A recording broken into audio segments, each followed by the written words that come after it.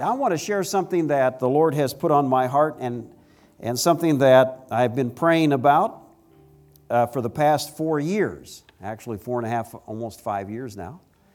And so I've been sharing this in different places, not that much, but as the Lord directs, I share this particular message. And as always, I like to share things that are practical in nature, that you can practice in your own life. Not just theology, not just doctrine, but something that you can take from God's Word and become involved in what God's doing globally. Phenomenal statistics of the growth of the church and what's taking place in nations around the world. Tremendous things taking place that you'll not hear on the news. It doesn't make headlines, but it does make the headlines of heaven. Hallelujah. Have your Bibles, open them with me to 1 Timothy chapter 2. 1 Timothy chapter 2, verse 1. Now we know this, and I like to say this, that the Bible, say this with me, the Bible is God speaking to me. Now, you know, we believe as Christians, as fundamental Bible-believing Christians, and I believe we all are, that we believe God's Word is inspired. That simply means we believe the Holy Spirit moved upon the hearts and the minds of the authors of the Bible to write what they wrote, and that what they wrote is inspired by God, that God ordained what they wrote. And of course, we understand the Bible contains stories in the Old Testament, good things, bad things. It contains history. It's not a history book. It contains poetry. It's not a book of poetry. Yet we believe that all 66 books are inspired, and that God moved upon the writers so that what we have, this record we call the Bible, the Word of God, is what God intended for us to understand and know, and that the majority of God's Word contains and is revelation knowledge. We believe that. That is knowledge that comes directly from God by the Holy Spirit. It's recorded for us. As we read it, the Holy Spirit illuminates that Word, makes it real. It becomes inspired to us or real to us. And the Holy Spirit takes that Word and it becomes something that becomes a part of us spiritually and changes us or transforms us on the inside. So we grow spiritually. So I'm reading to you what God is saying to us as believers to the church. Not just what Paul is saying to Timothy, but what God is saying. And when you look at it from that perspective, the Bible takes on a different perspective. If God is saying this to us, then it is something that we need to diligently listen to and apply in our lives. Amen? All right. 1 Timothy chapter 2, verse 1. Therefore, I, Paul says, exhort that first of all, everyone say first of all. First of all. Now, what's that mean? Means first, right? First is not second. We know that. First of all means this is the priority. This is what we should do every day. First of all, the first thing that we do. So this is God's directive to us as the church. First of all, He says, supplications, prayers, intercessions, and giving of thanks be made for who? All men. Notice He did not say all Christian men or only just Christian men and women. He said all men. That's why we have listed several different kinds of prayers, because you pray differently for Christians than you do non-Christians. So He said these types of prayers are to be made for all men or all mankind, not just men, but mankind generally speaking. And then He says this in verse 2. He breaks this down even further for us. For kings and all, not some, but all who are in what? Authority or in positions of authority. That we, and this is the reason that we are to pray for all men, that we, and we here refers to the church, to the believer, that we may lead a what? Quiet and peaceable life. Now today I, for the first time, really looked up those two words. Interesting, in the language that the Bible was written here in the New Testament at least. The Greek definition, there's many different Greek definitions for this, but the word quiet means from the outside. The word peaceable means from the inside. So he's talking basically about peace and quietness outside, externally and internally. And if we break this down to where we're living, he's talking here about the nation, the place that we live in, that we might live in a quiet and peaceable, or have a quiet and peaceable life in all godliness and honesty. So he's talking here about the life that we live in this world and how we're impacted by society, by economics, by the world around us, so that we can have peace without and within, domestically and internationally. We can have peace. Live a quiet and peaceable life. So if we're not experiencing that, it's because we're not acting upon the directive of God. Simple as that. Amen. You know, we can have what God says we can have. And if we don't have it, we can't really blame God, you understand? So we have to look at ourselves. If my prayers are not working, then more than likely there's something I'm not doing. I need more clarification. I need more instruction. I need more insight. For example, if the radio in your car was not working, more than likely you would not drive to your favorite radio station and say, what is the problem here? My radio, the favorite channel I'm listening to, is not operating today. No, more than likely you'd look at the receiver. The receiver is the radio inside your car. So when it comes to prayer, if there is a problem on the receiving end, it's probably not the transmitter. It's probably not God's side, right? It's probably on the receiving side. So here, I believe the Bible, and I believe that what God says we can experience. That we can have a quiet and peaceable life in all godliness and honesty. Now, I want to share just a few things with you tonight about prayer, and more specifically about a prayer that God's been dealing with me about for the last 4.5 years. And that is the prayer of intercession. The prayer of intercession. And I'm not going to spend a lot of time defining that. Actually, this subject we could teach for literally 20 or 30 hours on this subject. We don't have that time. Thank God you're saying He doesn't have that time. So we're going to just give this in a capsule, but I want to share some things with you that might help you understand the need for this kind of prayer and why we need this kind of prayer in the time in which we're living. The prayer of intercession basically is a prayer that you do not pray for yourself. It has nothing to do with you. It has everything to do with other people who are outside of the covenant of God, basically, or not in a position to receive God's blessings, not in a position even to receive the new birth that's been available to them. So this is a prayer that we pray for others. Now, interesting enough, in Matthew chapter 5, if you want to go there real quick, Matthew chapter 5, and we'll come back here in just a moment. Matthew chapter 5 and verse 44. Actually, let me see. I'm in back up here. Yep, Matthew chapter 5 and verse 44. This is the first time the word pray or prayer is used in the Bible, in the Gospels, in the New Testament. If you look, Matthew, Mark, Luke, and John. First time that Jesus talks about prayer in the Gospels. So these are the first recorded words of Jesus on the subject of prayer, where He goes into some detail, at least, in the 4 Gospels. So we could say this is the first time that prayer is addressed in the New Testament, the 4 Gospels.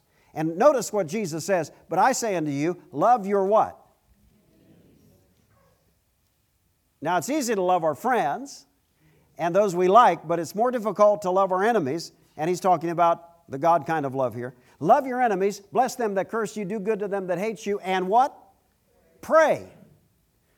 Pray for them which despitefully use you and persecute you. So this is the first time that Jesus uses the word pray or talks about prayer, and He's talking about from the context of not praying for yourself, but praying for others, and more specifically for others that don't like you. Now, why in the world would Jesus address this first? And you might be thinking, well, I prayed for my enemies and they haven't changed. Well, I think God's more concerned about you changing than your enemies. Because this is dealing with a heart issue, because if our heart's not right, then nothing that Jesus says about prayer after this will work. So he's dealing with heart issues first, because that's the core of Christianity. It's inward. It's spiritual. Christianity is lived from the inside out, not the outside in. It's an inside-out proposition. We're born again, spiritually recreated on the inside, and the inside is to govern the outside, to control the outside, our actions, our words, our thoughts, how we treat people. That's Christianity. And so prayer works from the premise that it is a spiritual condition, a heart condition that makes prayer productive. But it's interesting here that Jesus talks about prayer from this standpoint, that we pray for others first before we pray for ourselves. And really, if you look through the Gospels and the New Testament, Christianity is all about it's all about selflessness, about what God can do through us for other people, not just about what He can do for me. And really, if prayer is not working in our lives, I would check here from this standpoint first, are we only praying for ourselves and not others? Because those kinds of prayers are selfish. And if I read the four Gospels, selfish prayers and that type of life is not going to be productive. Those kind of prayers are not going to be answered. Seek ye first the kingdom and His righteousness, everything else you need will be added. Well, the kingdom is not a building. It's not a temple. It is a spiritual living organism. It is the body of Christ. It's the church, the kingdom of God. Now, let's make this a little more real, because when it comes to prayer, there's something that I think has hindered the work of God, and prayer really is the greatest spiritual activity that you can be involved with. The greatest spiritual activity that you can be involved with in the kingdom of God, in the church, right now. And I'm going to make a statement that John Wesley made, and then we'll explain that. John Wesley said, it seems that God is limited by the prayers of His people, that He can do nothing for humanity unless someone asks Him. Now you need to think about that statement, because that statement many times is contrary to what is taught in a lot of theological circles. Brother Dave and myself attended the same Bible school, college now, but I'm also a graduate of another, I won't mention, another very well-known Pentecostal Bible school. I'm a graduate, 4-year graduate of that school, and in that college I had to take a course called Systematic Theology. And not to bore you, but Systematic Theology basically, you study the writings of some very famous church, what we call church fathers, or famous people throughout the history of the church, 2nd, 3rd, 4th, 5th, 6th century and on up. You study their writings, you study what they wrote about God and about the Bible, and then at the end of the course you kind of, choose and pick which one you like. That's systematic theology. So I remember when I was living in Thailand, I had a Buddhist monk come up to me one time. And matter of fact, it's interesting because in Thailand, I had the post office we used, the post office boxes were made of wood. They were sold. I think they were World War II. And I was in the post office. I'd go there quite often, and there were pictures of monks on the wall. And Thailand is 99.9997% Buddhist. So there was a guy in there, it was a monk, and of course they have no name for pastor in Thailand. They don't have a Thai word for pastor. And so they use the word Ajahn, which is also the same word they use for a monk. So the guy asked for my name card. I gave it. On there is my name, Ajahn. He goes, oh. He thought I was a monk. So then he wanted a conversation. And so he goes, I have a question for you. Because we were a part of EFT, which is Evangelical Fellowship of Thailand. All the churches, all the foreign missionaries come in under that umbrella. And there were 270-some, I think. Over 200. And he said, I got a question for you. Why do you have so many different groups and denominations and you say you serve the same God? He said, we're Buddhists. We have basically two streams of Buddhism, which is not a religion, it's a philosophy, but two streams of Buddhism. And he said, basically one, but two. And you guys have one God, but you have all these denominations. Can you explain that to me? And I thought, oh, Lord. So thank God for the Holy Spirit. So the answer that came out of me was simply this. I said, well, we all do serve the same God.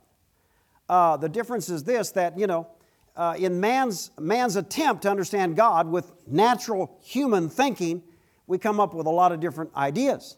And that's why we have different denominations. And basically that's what it is. It's man's attempt to use natural human wisdom to define God. So you read one commentary, you get one idea, another one, another commentary, another idea, another commentary, another idea, and you go to systematic theology, and then you're really confused. And then all of a sudden you decide, hey, maybe I should read the Bible. 66 authors, but one true author, the Holy Spirit. So the Bible has a tendency to straighten out our thinking if we are open-minded. Unfortunately, we have old religious thinking patterns that control us. So when you hear something, you automatically default to that thinking pattern. All of us do. We don't think we have any religious beliefs, but we do. We do, all of us. And so that's why we need to renew our minds to God's Word. The more we renew our minds to God's Word, the more we'll think in line with God, the more we'll understand what He's saying. Believe it, embrace it, and it will change your lives, and we'll have exactly what the Bible says. If we're not having exactly what the Bible said, there has to be an issue somewhere. Because I don't believe God lies. Do you? I believe the Bible's true. Amen. So, John Wesley made that statement. Now, when you make that statement, we come right up against what is called today, and what is in everything, including most seminaries and Bible schools and a lot of music today, is God's sovereignty. Now, if you don't know what sovereignty means, I'll give you a real quick definition. And this is the one generally used by most theologians, okay? Let me give it to you. Sovereignty of God is the biblical teaching that all things are under God's rule and control. Everything is under God's rule and control. And nothing happens without His direction or permission. Everything that happens is a result of God's purpose and God's plan. There is absolutely nothing that happens in the universe that is outside of God's influence and authority. As King of Kings and Lord of Lords, God has no limitations because God is sovereign and He loves you. Nothing will ever come into your life that He does not either decree or allow. That's the key word right there. Allow. And so when bad things happen in life, religious thinking people said, well, either you did something wrong or God allowed that or permitted that to come into your life to change you or to help you. That's sovereignty. Now, I believe in sovereignty. Don't misunderstand me. I believe God's sovereign, but I believe that God is only sovereign in His kingdom. And I believe the Bible proves that. I don't have time tonight. If we had time, we'd look at it, but I'll give it to you real quickly in a nutshell. There's more than one kingdom. Turn to Philippians chapter 2. See, this will explain a lot of things to you, why things happen, and why prayer is necessary, and why God cannot and will not do anything in this earth without permission of the church. That's why nothing's happening. God's waiting, church is waiting, so nothing's happening. Now notice here in Philippians chapter 2. Philippians chapter 2, we've quoted these scriptures many, many, many times. But I want you to look at it from a different angle, so to speak, tonight. Notice here what Paul says in verse 9, therefore God also has highly exalted Him, that is Jesus, and given to Him a name that is above every name, that at the name of Jesus every knee should bow of things in what? Where? And things on what? Where? And things where? Notice that. 3 worlds, 3 realms, 3 kingdoms. Things in heaven, things on earth, things under the earth. Real quick. We understand the kingdom of heaven Jesus preached more about the kingdom of heaven than anything else. Paul preached about the kingdom of heaven. Philip preached about the kingdom of heaven. Peter talked about the kingdom of heaven. Jesus said the kingdom of heaven does not come by observation. It is within you. It is a spiritual kingdom. We understand that. When Jesus came to this earth, He started a spiritual kingdom in this earth. When He died on the cross, when He took the sin of the world upon Himself, He paid the penalty for the sin that actually Adam started, that plunged all humanity into and was under the bondage of that sin, slaves to sin. Jesus set us free from that bondage. Jesus defeated Satan, did not annihilate Satan, remove him from this world, but He disarmed him for the church, for the kingdom of God, the body of Christ. The moment you're born again, you're taken out of a kingdom of darkness, Colossians tells us, and you are pulled into a kingdom of light, or the kingdom of His dear Son, the kingdom of God, which is a spiritual kingdom. And in that kingdom, there is a king. Jesus is His name. And we know that in that kingdom, there's God the Father, God the Son, God the Holy Spirit. There is a real place where God the Father lives. It's called heaven. We know that. In 2 Corinthians chapter 12, the Bible tells us, Paul said, I knew a man 14 years ago, whether in the body, out of the body, I don't know. He was caught up to the third heaven. That doesn't mean there's 3 classes in heaven. Business, coach, and first. No. It simply means third heaven, and all Bible commentaries teach this. The first heaven's the Earth's atmosphere. Second heaven's outer space, where Star Trek is. Third heaven, no. That's the second space. We're going to worlds where no man has gone before. That's outer space. Third heaven is a planet where God lives. It's a real planet. It's a real place. Revelation describes it. There have been people who have died, come back to life. I've talked to some of them, and they've been to heaven. It's a real place with mountains and rivers and lakes and trees and streams and flowers. It's a beautiful place. And on that planet, there is a city called Jerusalem that's 1,200 miles cubed. 1,200 miles wide and long and high. At the top of that 1,200-mile high city is the throne of God. It's called the mountain of God. That's where God lives. It's a planet. Where did this planet come from? Where did the idea for this planet come from? It's a copy. But sin ruined it. It was a garden. It was beautiful. There weren't snow piles, I don't think. I don't know where mosquitoes came from. I don't know where that fits into the evolutionary plan. It's not God's plan. But they're here. We'll find out someday where they came from, why they're here. But that wasn't God's plan. Look in the beginning, that was God's plan. And so in the beginning we see God created Adam and Eve. And what happened? He said, Adam and Eve, you have authority and exercise dominion over everything I made for you. Is that right? Read Genesis chapter 1. You have dominion, you have authority. Adam, you are the ruler of this planet, this world. As a matter of fact, interesting enough, if you notice, let me find the scripture quickly. If you look at Psalm chapter 115, Psalm 115, verse 16. Psalm 115, verse 16, I'm going quickly. You can understand why. I have a lot to share. Psalm 115, verse 16, notice this. Psalm 115, verse 16, even the heavens are who? The Lord's, but the earth He has given to who? Children of men. God gave Adam and Eve the earth. You rule it. You have dominion over it. It's yours. Something happened. Adam and Eve were tempted by Satan. They sinned. They transferred their, not natural authority, but spiritual authority into the hands of Satan. In Luke's Gospel, chapter 4, let's look at that real quick. Luke chapter 4, verse 5 and then 6. Then the devil, taking Jesus up on a high mountain, showed Him all what? Kingdoms of what? The world. See, there's a kingdom of heaven, there's a kingdom of darkness that Satan is actually, he has permission to operate in that kingdom. 2 Corinthians 4:4 says Satan is the god of this world. So our Heavenly Father is not the God of this world system. That's why bad things happen. And people blame it on God. Or they say it's God's sovereignty. Well, He permits it. No, He doesn't. Matthew chapter 16, verses 18 to 19, and Matthew chapter 18, verse 19. Matthew chapter 16, verses 18 and 19, Jesus said, what you bind on earth is bound where?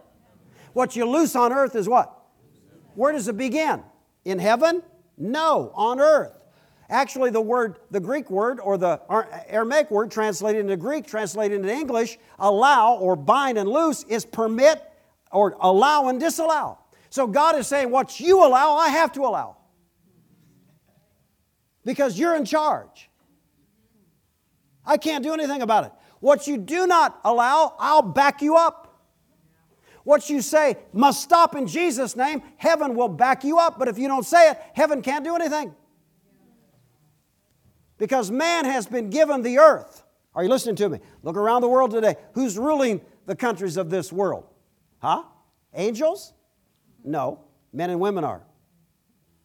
Matthew chapter 8, verse 29. Jesus was casting a demon out of a man. Matthew 8, 29. And the demon said this, Jesus, thou Son of God, have you come here to torment us before the what? So the demons in that man knew Jesus. And knew Jesus was coming back to this earth to rule and reign. And they thought, wait, you've come too early. Why? Because Adam's lease is still in operation. Jesus will not come back to this earth until Adam's time to rule is ended. You say, when is that? We don't know. We're believing so many thousand years, we don't know. No one knows. But at the time that lease ends, Jesus comes back, sets up His kingdom. It's called the millennial reign, 1,000 years. He'll rule. It'll be a theocracy on the earth. No voting. It'll be a theocracy. He'll rule for 1,000 years. And you, the church right now, you are being prepared for government positions in His theocracy. You'll rule on this earth. Men and women, just like us right now, will be alive on the earth. When Jesus comes back, they'll still have this mortal body, still have the sin nature in it. That's why people will still die. Are you listening to me? But you will not have your old body. You'll have a new one. You'll have a glorified body. Hallelujah. Hallelujah. You'll rule and reign with Christ on this earth for 1,000 years. But right now it's man's time to rule. Right? Man's time. So when Adam sinned, he did not lose his natural authority. He lost his spiritual authority.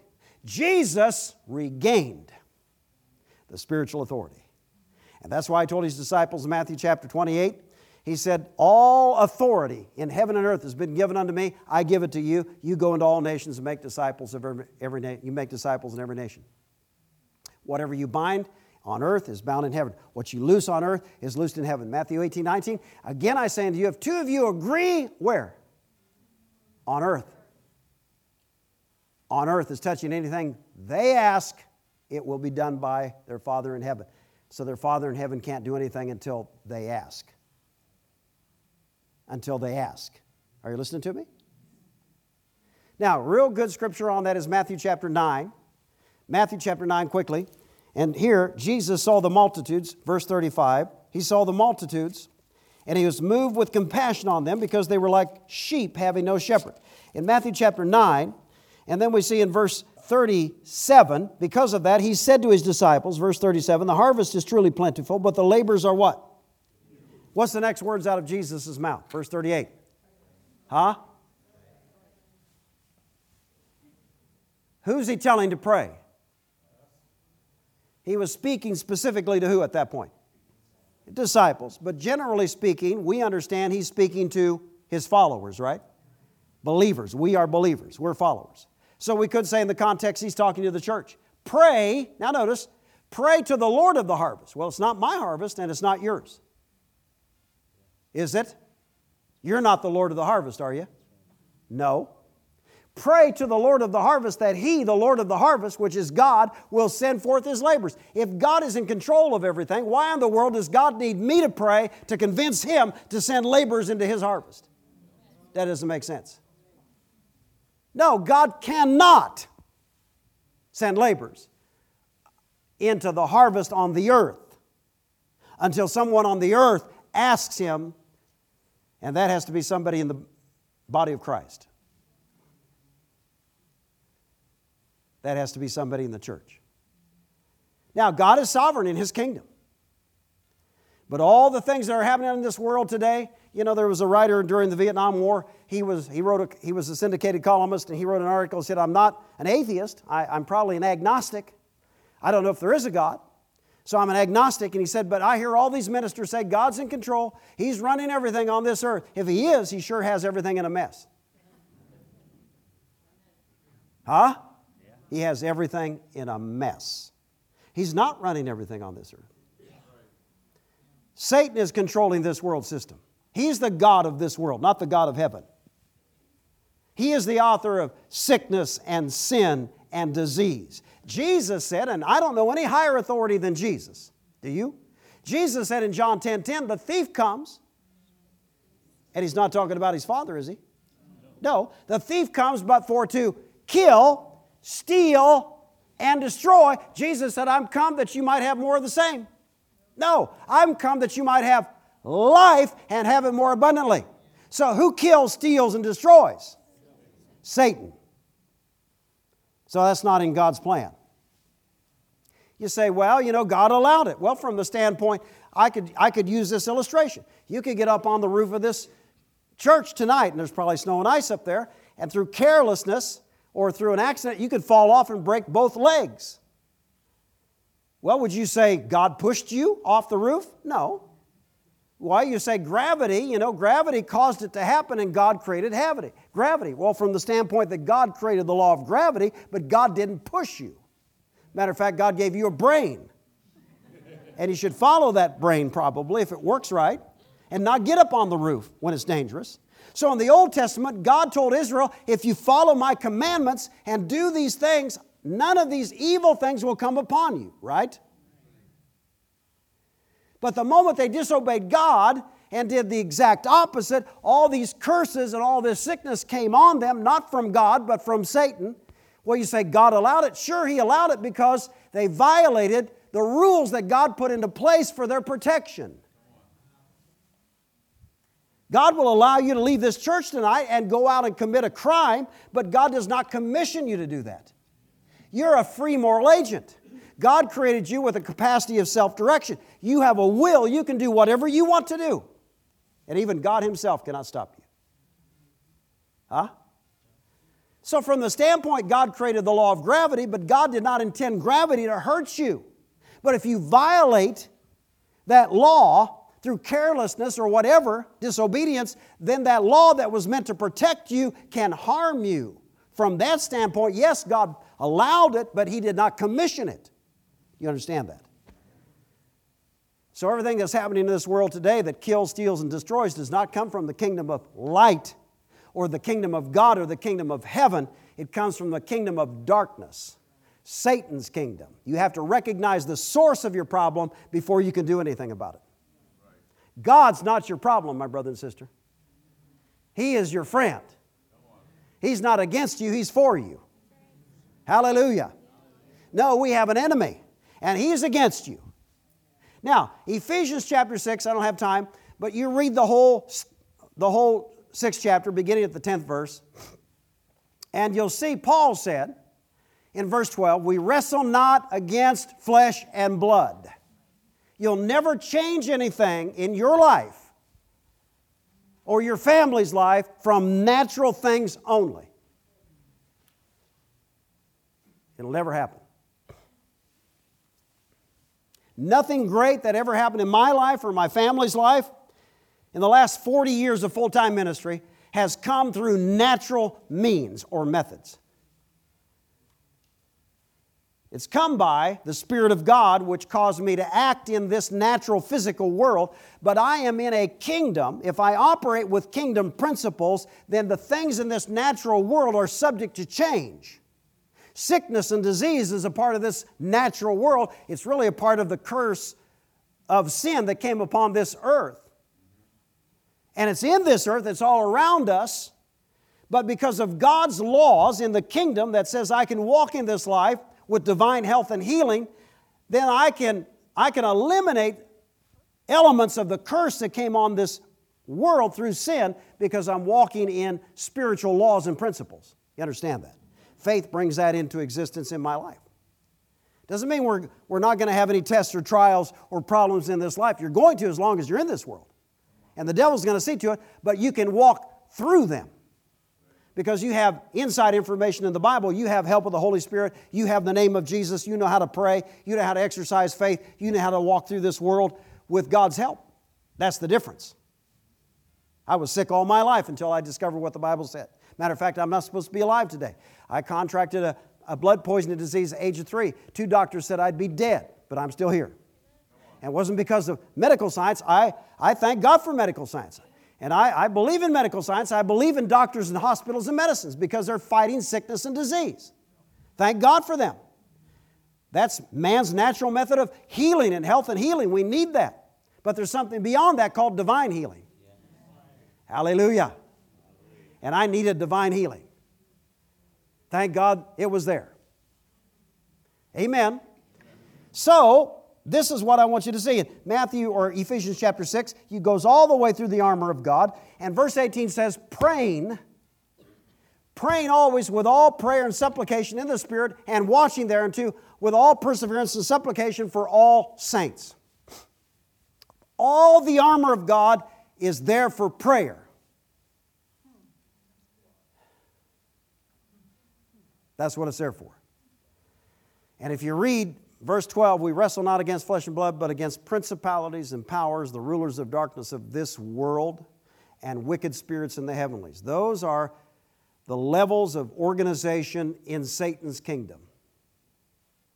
And they're in operation in this world system. They're all around us. You can see it. They're trying to influence leaders. They're trying to influence presidents. They're trying to influence dictators. They're trying to influence men and women to kill other men and women, to create havoc, economic problems and social problems around this world. And they're doing an awesome job of that, but that's why the church is here. The church is here that we're the light. And the church has the authority to pray, to change things, and to stop things. But if we rely everything on God and say, well, He's in control, He's sovereign, if it's God's will, He'll make it happen, nothing will happen. Nothing will happen. Nothing will happen. It's God's will that every man be saved, but you notice not every man's getting saved unless somebody preaches. You notice that? God needs people to get involved on this earth. And so we have to understand that armor primarily, not the only reason, but primarily is prayer armor. Because once you get involved in prayer and specifically intercession, there will be battles. Because Satan understands that's the kind of prayer that changes things. I don't have time, but read Daniel chapter 10, read Genesis chapter 18. Genesis chapter 18 is Abraham interceding for Sodom and Gomorrah. And if you look at that region, and Abraham got down to 10 people, he was interceding, 10 people, and God said, I'll spare it for 10 righteous' sake. Well, there's more 10 righteous in Omaha. You hear people say, God's going to judge this country. Well, there's more than 10 righteous here. And if He withheld judgment on Sodom and Gomorrah for 10, guarantee you there's more than 10 righteous in Omaha and in the United States of America. Amen. Now, we're the only reason that nothing's happening. Believers. The only reason that darkness is not controlling this world. Let me tell you something, my brother and sister. The church will not grow. People will not come into the body of Christ like they should and can. And revival will not take place without intercession. That's why the devil has attacked that so much. In the early 80s, there was a movement of intercession, and it got sidetracked through fanaticism and craziness. And it all stopped. There's not going to be any revival without intercession. Zero. Jesus, as a matter of fact, that ministry is so important. If you look in the Bible, He ever liveth right now to make intercession for us. That's His ministry right now at the right hand of the Heavenly Father. He ever liveth to make intercession. Now, I haven't even got into intercession, what it is, but I want us just to pray for 2 or 3 minutes here in closing. I went beyond. Sorry about that. I said I'd be done at 8:45. We're going to be done at 8:30. Is that okay? We're going to pray for a little bit. But I want to encourage you. It's been on my heart. God is looking for people who are available to intercede. There are no new births in the body of Christ without intercession. You got saved because someone prayed for you somewhere. And you'll find out about it in heaven. The Bible says when Zion travails, and that's referring to the church, when Zion travails, brings forth children. Paul said in Galatians 4:19, in whom I travail in birth again until Christ be formed in you. That means he travailed the first time to get him saved, and travailed the second time, so when they heard the Word of God, it would make sense to them, and they would receive it, and they would be changed. We think, well, if people get anything, they'll come back. No, we got to pray for them. That's selfishness. We need to pray for others first. Are we praying for others? Or are we only praying for our own children, our own family, and no one else? Huh? That's selfishness. We need to change. We need to begin to pray for others and be open for the Spirit of God to move us in this area of intercession. Now, you can intercede when you know, with your own known tongue, when you know what to pray for. When you don't know what to pray for, in Romans 8:26, the Holy Spirit will help you with groanings that cannot be uttered in articulate speech. And that's not something you just kind of create on your own. That has to be motivated by the Holy Spirit.